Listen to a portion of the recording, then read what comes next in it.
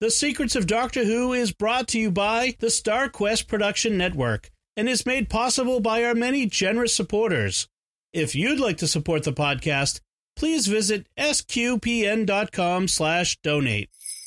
Merry Christmas, everyone. You're listening to The Secrets of Doctor Who, episode 157. I bring you greetings from all Daleks. I'm gonna spend my Christmas with a Dalek and hug him underneath the mistletoe. And if he's very nice, I'll feed him sugar spice and hang a Christmas stocking from his big left toe. And when we both get up on Christmas morning, I'll kiss him on his chromium-plated head and take him in to say hi to Mum and frighten Daddy out of his bed.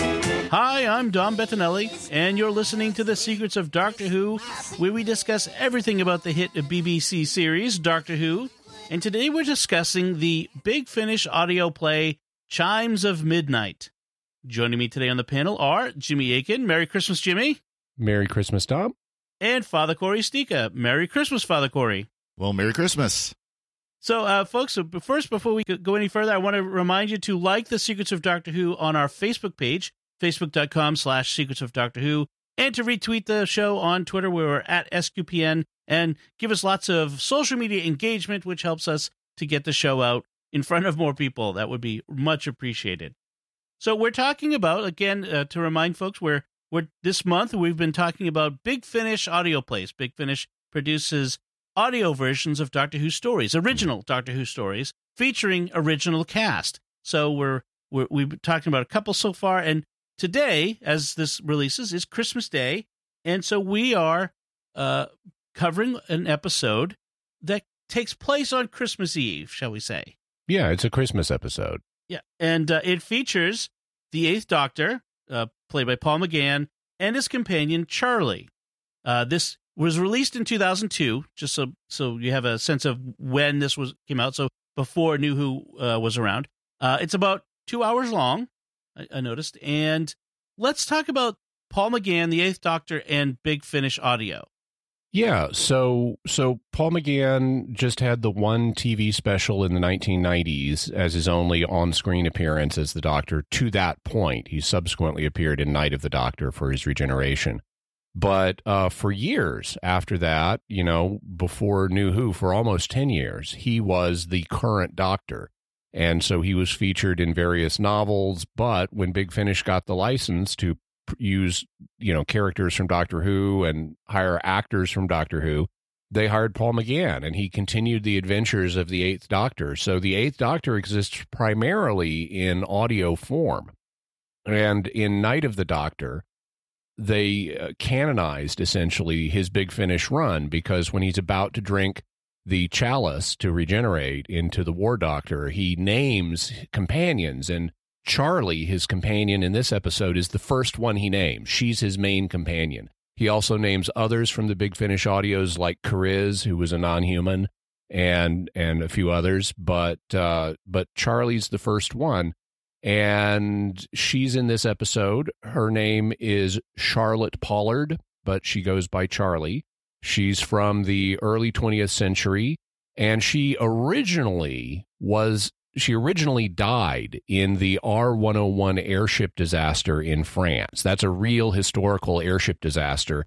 It killed more people than the Hindenburg, but it's less known in America because it didn't happen here, whereas the Hindenburg did. Right. So she died, and that was a fixed point in time. They didn't yet have the term fixed point in time, because that was introduced in New Who, but they had the concept, and the Doctor, despite the fact she was fated to die there, rescued her. And thus Charlie is a living paradox, and and she doesn't know it. He hasn't shared with her yet. Oh. Every time she asks about her death, he kind of dodges the question. But he was not supposed to save her, and he did, and that's what generates the paradox in this story. Okay. Yeah. So she's from 1930, which is when the R101 disaster happened. But this story is set in 1906, so she's not even born yet. It's 6 years before her birth. Okay. And this, because of the paradox, this is, I was thinking about it, this is maybe the most timey-wimey Christmas story Doctor Who has ever done. Exactly. Even more so than A Christmas Carol, which was very timey-wimey. Yeah. What I like about it, though, is I love seeing Paul McGann's, or hearing Paul McGann's Doctor in action. Yes. He's very confident, he's very adventurous, he's dashing, he's suave, and he's not in his regeneration madness. So you get to hear him being fully functional as the Doctor as a character. Right. Also, I really like Charlie. She is adventurous. She's sort of a tomboy. In fact, that doesn't come out so much in this story, but when he first met her on the R101, she was passing as a male. So she, it was 1930, it's a man's world, and she wanted adventure, so she was pretending to be a young man, but wasn't. Okay. Spoiler. Yes. I think that's one nice thing about the Big Finish is they were able to flesh out the Eighth Doctor's character. Yes. Because, again, like you said, we only had one episode with him and really didn't know anything about him as a character. Obviously, Paul McGann didn't know anything about him as a character because they were just establishing the character. But they were able to really flesh it out to the point where people were thrilled to see him at the little Night of the Doctor special. Right. That we finally got a closure to that arc, but there was an actual arc there to close. It wasn't just like he was he happened, but we kind of forgot about him. Right. Right. Yeah. And there wasn't just a 20-year gap at that point to close. There was something in the middle. And this was about 2 years, a little more than 2 years into Big Finish's run. They had started a couple years earlier. One of the things to mention is the actress who plays Charlie, India Fisher, is become known as a voiceover actress in Britain. And in fact, if you've ever watched MasterChef Britain, the original MasterChef, she is the voice of the narrator. She sounds very different. I was looking her up, and or if you bank with NatWest, which is a major bank in Britain, and if you've ever called their voicemail, their phone tree, their automated phone, she's that voice too. So. Right. So if you ever get a chance to listen to this and that, Jimmy, when you mentioned her origin and the fact that she's a time paradox, I have to say that would have helped me listening to this if I'd known that. So that is something good to know. They get it out there, but because the Doctor is currently avoiding the question, they don't hit it as squarely on the head as they later do. Okay. And what was how he rescued her? Was that part of was that a Big Finish episode? Yeah, it's her introductory episode. It's called Storm Warning. And so the Doctor meets her on the R101 and it crashes and she dies but doesn't because the Doctor saves her. Okay. And it's clear at the end of that, when he saved her, he knows that there's going to be a price to pay for what he did. He just doesn't know what that price is going to be yet. He's kind of hoping he can get away with this. Okay. And were there any, do you know if there are any Eighth Doctor stories, adventures they had in between, or does this proceed directly from that? This is like their sixth adventure together or something. And he mentions some of the intervening adventures when he's trying to convince her to make the choice to live. He says, remember, you never would have gone here and we never would have done this if you didn't live, so you have to live. Okay. So let's get into the story itself. They're traveling to, I guess they're going to Singapore in 1930. Right. He promised to take her there. Yeah. Which actually would be a very fun place to visit in 1930, I got to tell you. Even today, but it is a very interesting place. I think Indiana Jones goes there in one of his movies.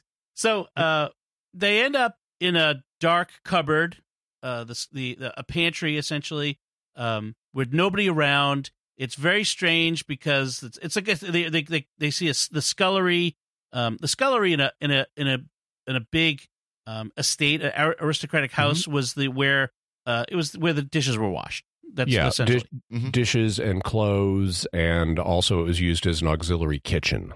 Right, and they find like dishes half washed and hot water. The water's still hot, but everything is dark and there's nobody around. It's very strange. And then we begin switching back and forth between that, where the Doctor and Charlie, and then just the house servants in this same big house. We learn, we kind of quickly realize that they're living the events like the Doctor and Charlie are sort of out of phase almost. That might be something we'd be familiar with them. And they're very strange. Like, so there's a scullery maid named Edith. There's Mr. Shaughnessy, who's the butler, and Mrs. Baddeley, who is the cook. And so we have we also have Frederick, the chauffeur, and Mary, the underparlor lady's maid. And we never see the family of the house, by the way. They never enter into it. Yeah. Yeah. So this episode of Doctor Who is basically Doctor Who meets Upstairs Downstairs meets Agatha Christie. Right. Mm-hmm. Upstairs Downstairs was a series back in the 70s that dealt with an Edwardian mansion in London, just like this one. This is a mansion in 1906 in London. And there will be an upstairs family that's high in society, and then there's the downstairs people who are the servants. And Upstairs Downstairs was it's not exactly a soap opera, but it was a drama series that focused on the two different families, the upstairs family and the downstairs quote unquote family, and the dynamics among them. And there are clear resonances or references that are made here to Upstairs Downstairs, because Mr. Shaughnessy, the butler, is named after Alfred Shaughnessy, the creator of Upstairs Downstairs. Oh. And Mrs. Baddeley, the cook, is named after Angela Baddeley, the actress who played Mrs. Bridges, the cook on Upstairs Downstairs. So every time they say Mrs. Baddeley, it's a reference to Upstairs Downstairs. Interesting. Right. Similarly, Edith, the dim-witted scullery maid, is a reference to Ruby, the dim-witted scullery maid on Upstairs Downstairs. Frederick, the cheeky young man chauffeur, is like Edward from Upstairs Downstairs. Mary, the underhouse parlor maid, or the underparlor lady's maid, I forget her exact title, is like another character. So these are all meant to remind the listener of the Upstairs Downstairs characters. What's kind of funny, though, is if this had been made a few years later, I would almost said it was... Yeah, I was going to say it would have been a spin-off or a tweak of Downton Abbey, kind of poking at Downton Abbey. But obviously this is not an original idea with Downton Abbey either. Right. Downton Abbey was one of the things with Upstairs Downstairs was it was like the London home of this very rich family, but they had like an estate in the country called Southwold that we almost never got to see. But Southwold would have had an even grander house and staff because it wasn't like a townhouse. And Downton Abbey is essentially the Southwold we never got to see on Upstairs Downstairs. So when we're introduced to them, Edith is singing Christmas carols because it's Christmas Eve, poorly. Say. And, she doesn't know all the lyrics, so she just hums. She only knows one. And at one point, Shaughnessy says, "Silent Night would not have been able to bear the irony if you sang it," which was a funny line.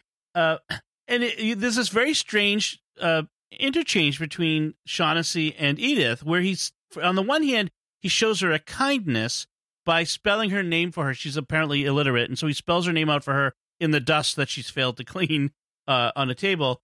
But then he says, I'll tell you what I always tell you. You're nothing, you're nobody. Repeat after me. I'm nothing, I'm nobody. And it seems so cruel. So a kindness and a cruelty, which plays into the ultimate plot.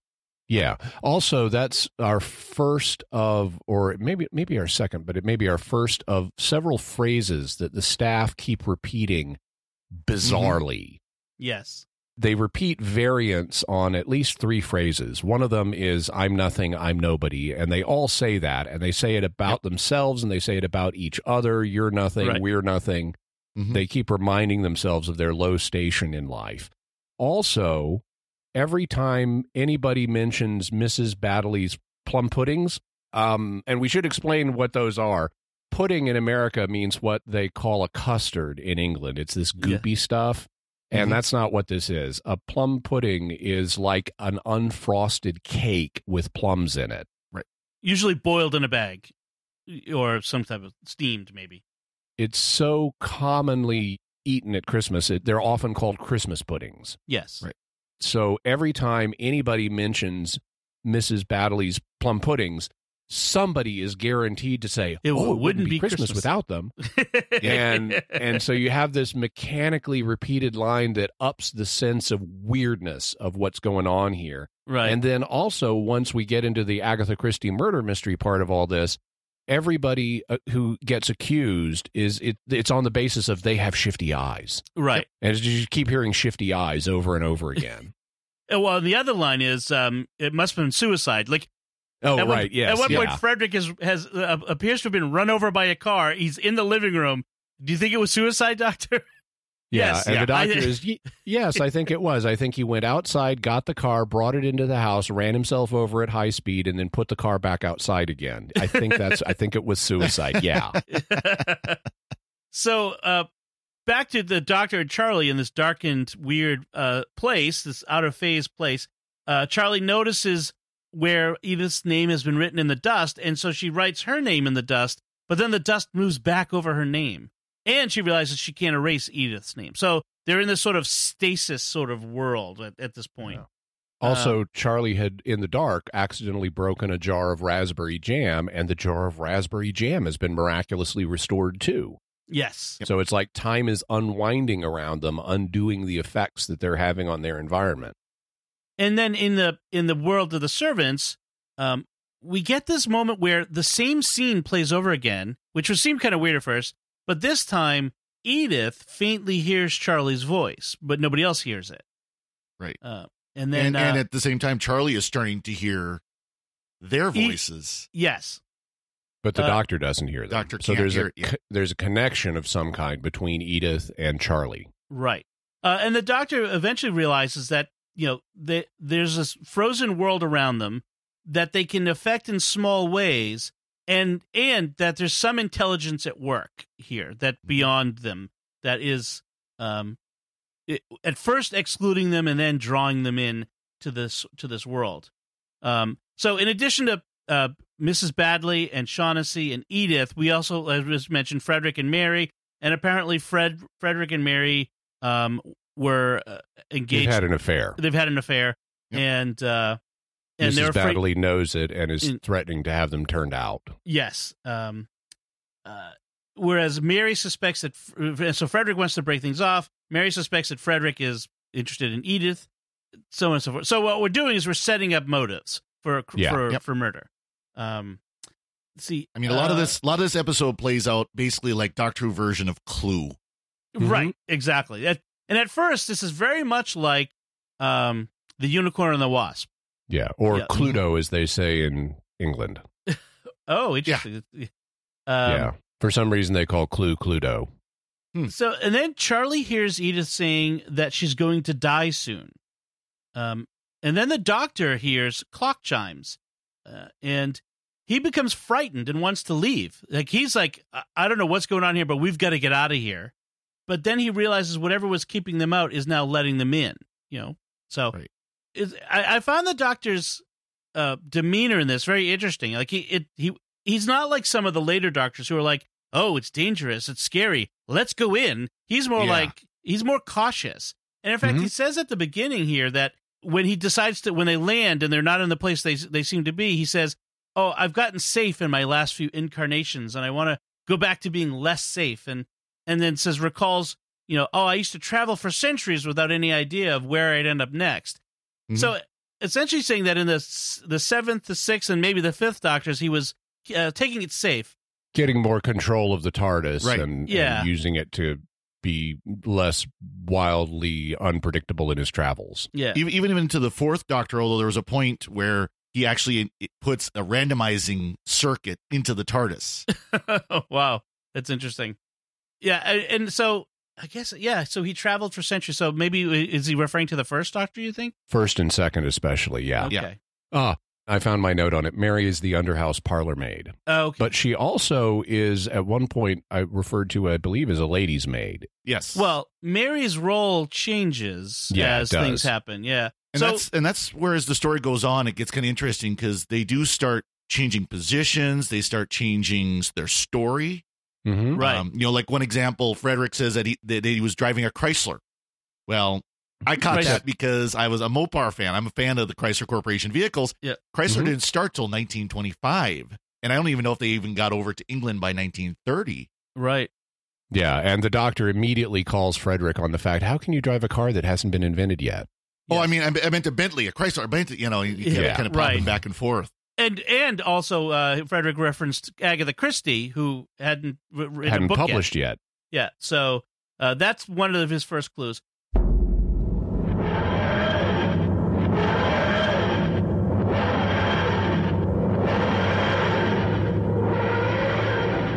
This is Dom Bettinelli, CEO of SQPN, with a special message. The StarQuest Network is fulfilling its mission to explore the intersection of faith and pop culture, and in the past year we've reached stunning new heights. Our programs are reaching broad new audiences with a message that helps us discern good entertainment, make sense of the world, and share the gospel with others. We continue to launch new shows and bring back great shows. We just relaunched Secrets of Star Wars, which comes at the perfect moment to capture the excitement over the new show, The Mandalorian, and the climax of the new Star Wars movies. The support of our audience is vital to this work and has helped us grow closer to meeting our financial obligations. For that, we are very grateful. But we still need to close the gap. Every new gift extends our deadline, but until we eliminate our deficits, the future of StarQuest and your favorite shows remain in question. This is why it's crucial we hear from you this Advent and Christmas, the time when nonprofits receive most of their support for the year. If you're already a supporter of StarQuest, we are very grateful, and we ask you to prayerfully consider increasing your support at this time. If you are not yet a supporter, please become one now. We urgently need your help, and every gift counts. Could you give $15 or even just $10 per month? That lets us provide more than 40 hours of professionally produced shows with compelling content. We have special thank you gifts for donors at several giving levels. If you are a business owner or just want to provide a leadership level of support, we now have a special giving level for sponsors, like in public broadcasting. For $500 per month, you or your business can sponsor one of the shows on our network. Listeners will hear a message in every episode thanking you for your sponsorship and giving your website. We'll also have your name and link on the SQPN webpage and in the show notes of every episode during your sponsorship. Whatever level of support you can offer, whether large or small, please show your support for SQPN this Christmas, and remember that your gifts are tax deductible. Just go to sqpn.com/give. That's sqpn.com/give. And may God bless you and yours as we approach the celebration of our Lord's birth.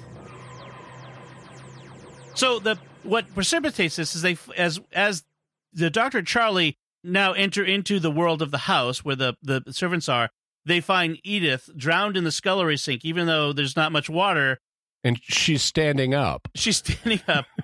Yeah. Well, and all the servants are very cold about it. Like, oh, this is terrible. To lose a scullery maid on Christmas Eve. Not this poor girl has died, but like, oh, how this is going to affect the house. This is terrible. It's ruining the Christmas Eve. It's terrible that this happened.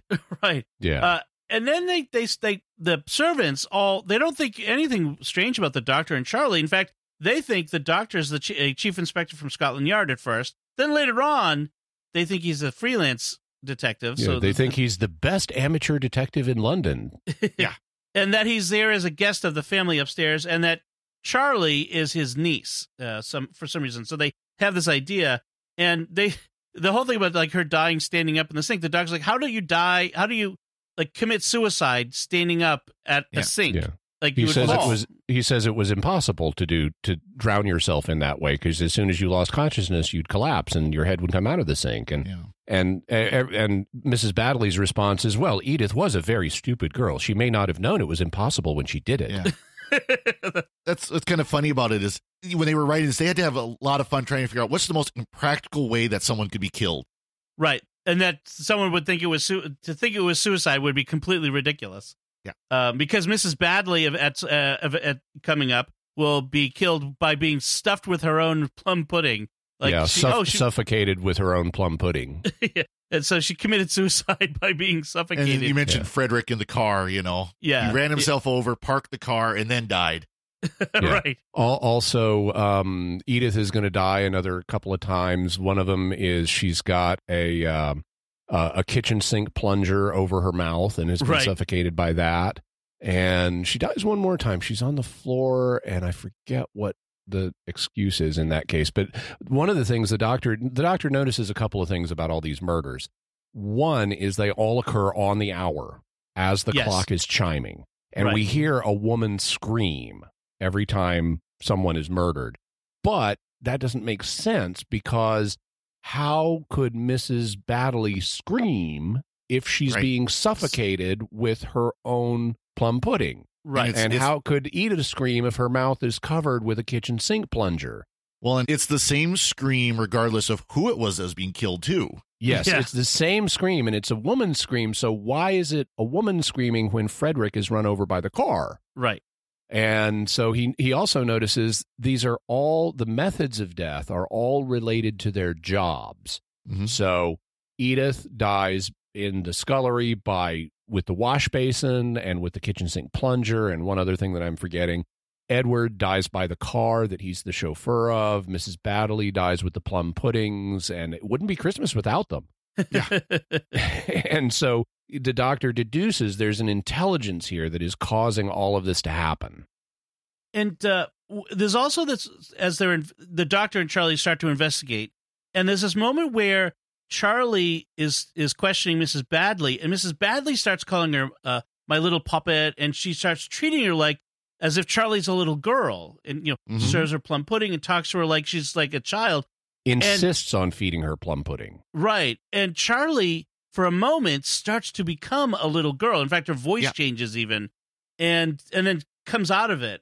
And so there's this that's very important to the story. And then we have all of these people talking about shifty eyes. Everybody else has shifty eyes, so therefore they must have done it. By the way, I'm fascinated by how Mr. Shaughnessy, the butler, tells the staff. I mean, he talks to the doctor and says, I assume you'll want to question us all one by one. And it's like, okay, so this is not Gosford Park, Right. where the ideas of the staff having committed the murder is unthinkable. Right.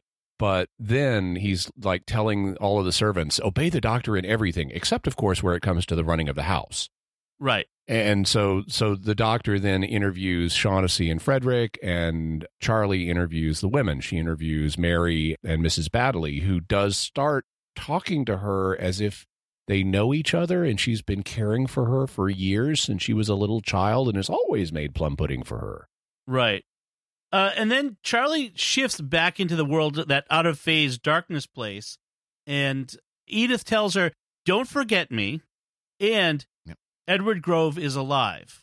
Right. Mm-hmm.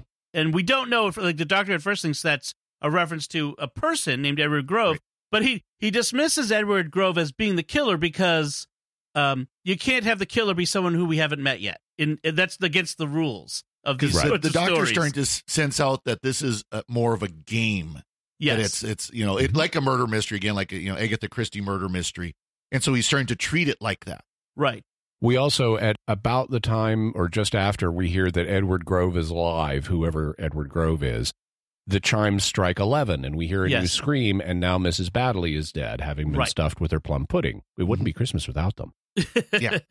And we have a new round of interrogations that happen. And the doctor is talking to Frederick and Mary, or actually before that, Frederick and Mary are talking to each other in private. And they both, this is part of the creepiness and weirdness of this episode, is the way they talk to each other. They're so innocent about it. And they both acknowledge they didn't kill Mrs. Baddeley, but we could be lying. Oh, right, absolutely. If one of us was a murderer, then fibbing would be nothing. And so they're like unsure about whether they killed her or not. It's like their memories are changing.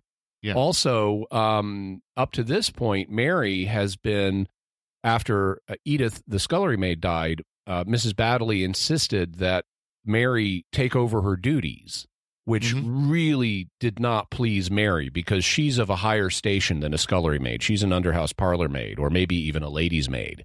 Mm-hmm. And she does not want to be doing the work of a scullery maid. But now that Mrs. Baddeley is dead, remember Edith said in the dark place to remember her because everyone's going to forget. And so now the staff, now that Mrs. Baddeley is dead, the staff is starting to forget about Edith. And so Frederick and Mary are talking, and Mary's reminding him of the fling that they had. And now Mrs. Baddeley can't be a threat to us. And he's like, oh, that wasn't anything serious. I mean, can you imagine a chauffeur with a scullery maid? And she's like, oh, well, I guess not if I'm a scullery maid. And she's like now assuming the identity of a scullery maid because she's not remembering Edith. Right. Right. And so as the doctor and Charlie are trying to investigate this, they realize that things are happening on the hour, and so they have until midnight, and they realize, wait, that was between 10 and 11 was not an hour. Yeah, Charlie's the first to kind of say, I mean, I'm not that great with time, but that was not an hour. Right. And now suddenly the clock the time has taken fright and is running away because he's looking at the watch, and the watch is running fast to midnight again. It's like time is sped up. And then at midnight, everything resets. Edith is dead again. Mrs. Badley is alive again, but this time Edith was killed with the plunger to the face, as we saw. And then the doctor is trying to leave. He's trying to test the limits of this situation they're in. They try to leave, and Mary and Frederick prevent the doctor from leaving under orders of the masters and confess to killing Edith. But they don't know which one of them did it. Right, right. Well, the doctor tries to go upstairs, and Shaughnessy pulls a gun on him to keep him from going upstairs to talk to the master and the mistress of the house. Right. I love the first time this happens with Shaughnessy and the gun, because the doctor initially is looking for a watch because he and Charlie have realized that time is running faster than it should, but they don't have a timepiece to confirm that. And there are like no clocks anywhere in the downstairs area.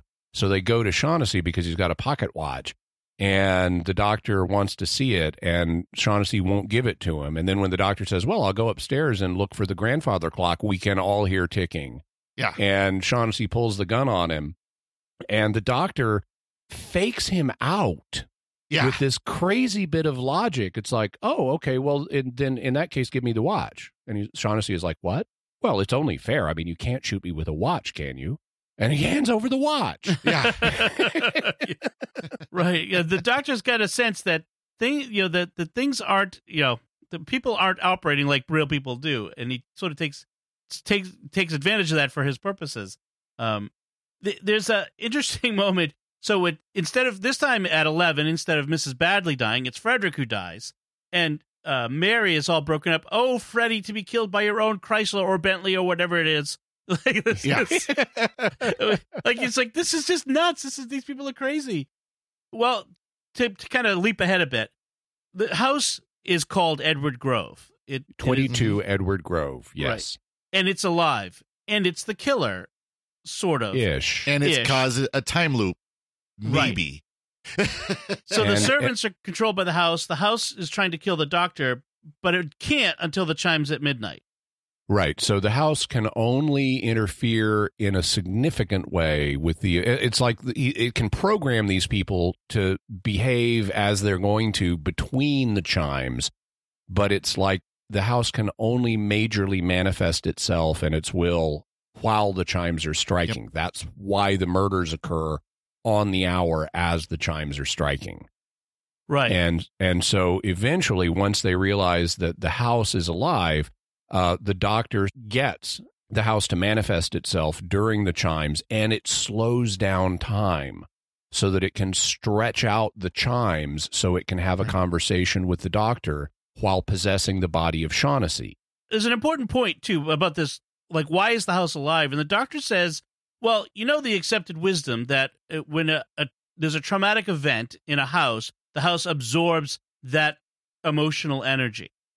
Which is sort of like people ghost story thing. Ghost stories, right? And so what would happen then if that house was at the same time caught in some kind of time loop, absorbing those traumatic events over and over, feasting on it, becoming more sentient? But then the question is, what started the time loop? That's sort of separate from the traumatic event, right? And eventually, we figure out what's going on here. Why there is this weird paradoxical time loop happening in this house. It's because of Charlie. Right. Charlie is at the center of everything. Right. And that becomes clear because before the house manifested himself, the doctor actually tried to get out of there and grabs Charlie and jumps into the TARDIS and takes off. They actually leave in the TARDIS, and the house materializes into the TARDIS. In the TARDIS, and then takes the over TARDIS, the console and everything. And the console vanishes, and suddenly they're effectively back in the house again. In the TARDIS. The house is in the TARDIS, and the TARDIS is in the house, and it's turtles all the way down. You know what I mean? Yes. Pretty much. Yeah. Yeah. It's wild. So they're in the doctor starts with this sort of gobbledygook. They are in the past, the present, the future, and all of time at once, and all of time is just all of us. In this loop, and is absorbed all of the universe. And Cuckoo choo. so it's wild. This kind of mind bending discussion. So it turns out that Edith from 1906. I'm just going to say it all in a straightforward way. This comes out in pieces, right? But Edith, the scullery maid from 1906, did work in Edward Grove, and she then, in later years, became the cook at the mansion where Charlie grew up. And so she did know Charlie as a cook, but she aged much more than you would expect because life downstairs is hard. And so Charlie didn't recognize her. Mm-hmm. Also hadn't seen her that much, but Charlie was the only member of the household that showed kindness to Edith. And Edith would always, every Christmas, make her a plum pudding because she knew it was Charlie's favorite. And so that's why the cook is trying to feed plum pudding to Charlie early on and talking to her like my poppet and stuff like that, as if she knew her and had been caring for her since she was a child. Because Edith, as an older adult cook, had done that. And then Charlie ran away and died in the R101 disaster. And when the family got the news that Charlie was dead, and Charlie was the only member of the upstairs family who'd ever cared for Edith the cook wasn't even allowed to grieve for her only friend in the world, and it drove her to suicide, and she killed herself on Christmas Eve. And in fact, I think that Edith carried some of the guilt, because I saw somewhere that Edith actually helped her prepare to run away. That was part, so that she may have carried some of that guilt as well. Mm-hmm. And I didn't catch that, but it wouldn't surprise me. Yep. But then, when the doctor rescued Charlie from the R101 disaster, creating the paradox, Charlie was somehow back from the dead, and so Edith wouldn't have killed herself, and so she's in this now, I don't know if I'm dead or alive situation. And that's what looped when the doctor and Charlie then went back to 1906. It wouldn't have made sense for Edith to have killed herself. And this is having a retroactive effect that set up the time loop. And so what we need to do from our perspective is resolve the paradox one way or another. Either Charlie lives and Edith lives, or Charlie dies and Edith dies. And Edith really doesn't care which one happens. She just wants resolution. Yes. But because the paradox is what's feeding Edward Grove, the house wants the paradox to continue. Right. Because it's what is enabling the house to have this new cognizant existence. And in fact, the house is planning to warp time as soon as we get to the chimes of midnight again. The house is going to warp time in such a way that it just loops those chimes forever, and it'll be able to have its agency forever. Right. And so at first the doctor is trying to convince the house to give up its life, because the house is becoming more and more sentient. So he's trying to, I think, maybe appeal to a sense of morality or a sense of philosophical understanding of the wrongness of what it's doing. Doesn't work. So then they realize that it's Edith, but he can't talk to Edith because she's in this dark world, this world of where she's dead, and can only in this world of shadows. And so the doctor realizes the only way to get there is to be killed. So he convinces the servant. Oh yeah, Shaughnessy. He tells Shaughnessy to kill him. It's like, I'm a gentleman. You can't refuse an order from a gentleman, can you? And Shaughnessy, against the house's wishes, is like, no, sir, I can't refuse the order of a gentleman. That I want you to put your hands around my neck and squeeze the life out of me. Yes. And so he goes, so he's able to go to this other world. He doesn't regenerate. And where he finds Charlie, who's beginning to forget the doctor. But together they convince Edith to choose to live. It ends up being the key, is Charlie tells Edith, you're not nobody. You are somebody important. You're not nothing. Because Edith, it was kind of sad and, pathetic in the not in a mean way sense. Yeah, where like literally this woman's only friend was this little girl. Mm-hmm. And we're given to understand that this friendship was mostly in Edith's perception. Right. That Charlie doesn't even really she didn't see Edith the cook very much and doesn't even really remember being kind to her. But whatever little kindnesses she showed were monumental in Edith's mind because they were the only ones she got. Yeah. Which, I mean, it's tragic in that sense. Mm-hmm. And that really goes to the theme of what this episode is about. You have the staff behaving creepily like clockwork people. You know, they're wound up and programmed to do certain things, whether they make sense or not. And that's a symbol of the dehumanizing effect that being a servant in a house like this can have on a person, which is a theme that gets explored to some degree in dramas like Upstairs, Downstairs, and Downton Abbey. Here it's carried to an extreme. You know, not every servant is dehumanized, but the clockwork behavior of the people as Edward Grove dominates them is meant to show the dehumanizing effect of being a servant in a house like this and how that robs you of your agency and your humanity. Only in this case, it's the house itself that's doing the dehumanizing. It's not the masters upstairs that are dehumanizing the staff. It's the house itself. Right. And it's I mean, I do like this, like, you know, and it's a classic, in a sense, a Christmas story in that, you know, on Christmas, you know, we are reminded of, you know, God deigns to come down to us as one of us. And that raises the dignity of all of us, that God became man, and thus all of us, men and women, are raised to that dignity. And we shouldn't treat, you know, some people are servants, but that doesn't make them not human or nothing, which is how some people were sometimes treated. So there is that moment, which is sad, but you know, Charlie reaches out to Edith to help her and to raise her up, you know, in that moment, and to show her, you know, your life isn't nothing. Your life is important. You are somebody. You, even as the scullery maid, even as the cook, you're an important person.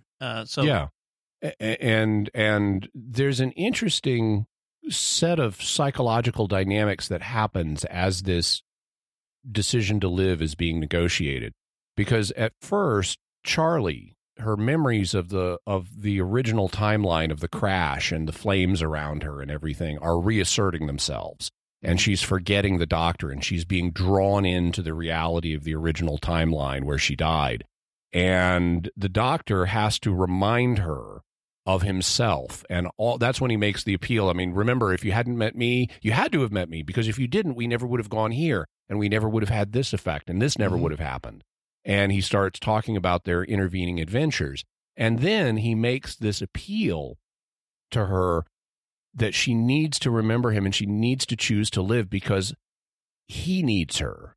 Because otherwise he would just be a lonely old man rattling around in a box with his life going round and round. And there's such a fascinating resonance there, because essentially that's a mirror of the servants in Edward Grove, is their lives are just going round and round with no purpose. And he would be in that same situation without Charlie. So she chooses to live. And then Edith is like, but wait, I haven't gone to alien planets. I'm nothing. I'm nobody. I don't have any significance. Maybe I should still kill myself. And so they then Charlie, now that the doctor has convinced Charlie to live, Charlie needs to convince Edith to live by convincing her she does have meaning. And finally, the thing that kind of does it for Edith is she says, because she's always been concerned about people forgetting her, is, will you remember me when you're off on those alien worlds? And Charlie says, of course I will. Well, then Edith concludes, I will make a difference if you remember me, and that helps you when you're out there in the universe. So I choose to live too. And that is the point at which Edward Grove freaks out, because now the paradox is coming undone, and the doctor is like, talk to the hand, man, can't help you. Too bad. Right. And then they reappear in the TARDIS, you know, at the end of the story, with the house having disappeared. Mm-hmm. So do you have any final notes on this, Father Corey? Anything else to say? One little quick thing, when the scene of Edith being killed by the plunger remind me of the Dalek killing the engineer in the New Who episode Dalek. Yeah. And not a shock, they were both written by Robert Shearman. Both this and Dalek were written by the same guy. Oh, very funny. That's interesting. Yeah, I guess he likes that gag. In fact, Robert Sherman is the author of Jubilee, which is the Big Finish audio play that Dalek is based on.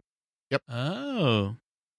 Sherman really likes that plunger to the face gag. So Apparently so. So, Jimmy, any final notes? Just I like how the story ends with I like the placement of the chimes periodically, whether it's 10, 11, or midnight. And then, of course, the resolution happens with the chimes at midnight. And finally, now that the paradox is undone, it gets to be Christmas Day. Yes, very good.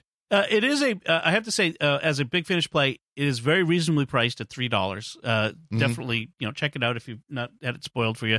It would be good to understand some of the background like we discussed in this, so maybe that'll help. That's what we're here for. Exactly. And what TARDIS Wikia is for. Right. The only problem with Big Finish is there's so much good stuff and so little money in the pocketbook. Yes, exactly. Well, that's what we're here for. We're here to help you find the good stuff, and that's what we're doing this month with these episodes. So I think we should wrap it up there and go have our Christmas plum pudding together. Wouldn't be Christmas without it. But first, we'd like to take a moment to thank our patrons who make it possible for us to have Christmas plum pudding and to create The Secrets of Doctor Who, including Rosemary P., Matthew G., Bob M., Paul B., and Les H. Their generous donations at sqpn.com/give make it possible for us to continue The Secrets of Doctor Who and all the shows at StarQuest. You can join them by visiting sqpn.com/give. And we'd also like to thank Victor Lambs, who edits our show every week. That's it from us. What do you think of this episode, the Big Finish audio play Chimes of Midnight? You can let us know by commenting on the show at sqpn.com/Doctor Who or the Secrets of Doctor Who Facebook page, or via an email at drwho@sqpn.com. Links to all those are on our website. We'll be back next time when we'll be discussing the next Big Finish audio play called Mastermind.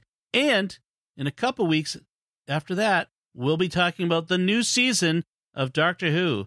So, of course, that'll be New Year's Day when Mastermind comes out. You'll have that in your hands, and that's when the new Doctor Who episode will air. But we'll be talking about that the next week after that. So, until then, Father Corey Stika, thank you for joining me and sharing The Secrets of Doctor Who. Thank you, Dom, and Merry Christmas. And Jimmy Aiken, thank you as well. Thank you, and Merry Christmas. And once again, I'm Dom Bettinelli. Thank you for listening to The Secrets of Doctor Who on StarQuest. Merry Christmas, and remember, with singing as bad as that, I'm sure God would find reconciling himself with sinners the lesser sacrifice. Right. This is going to be fun. Merry Christmas. Merry Christmas. Happy Christmas. Happy Christmas. Merry Christmas. Merry Christmas.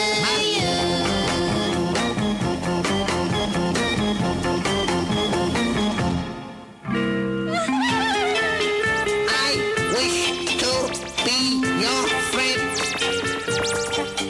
Please, may I have some more plum pudding Wouldn't be Christmas without it. and custard? I'm gonna spend my Christmas with a Dalek. And if I make him happy, he will stay. You go and twiddle his eye. And then my little Dalek will say, Merry Christmas. Christmas Happy tree, Christmas. mistletoe, Merry Christmas. Merry Christmas. To you.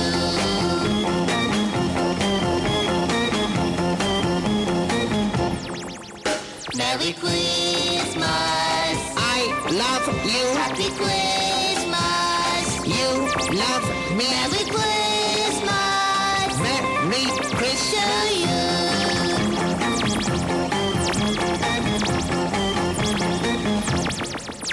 Merry Christmas. More plum pudding, Wouldn't be Christmas without it. more custard. Merry Christmas.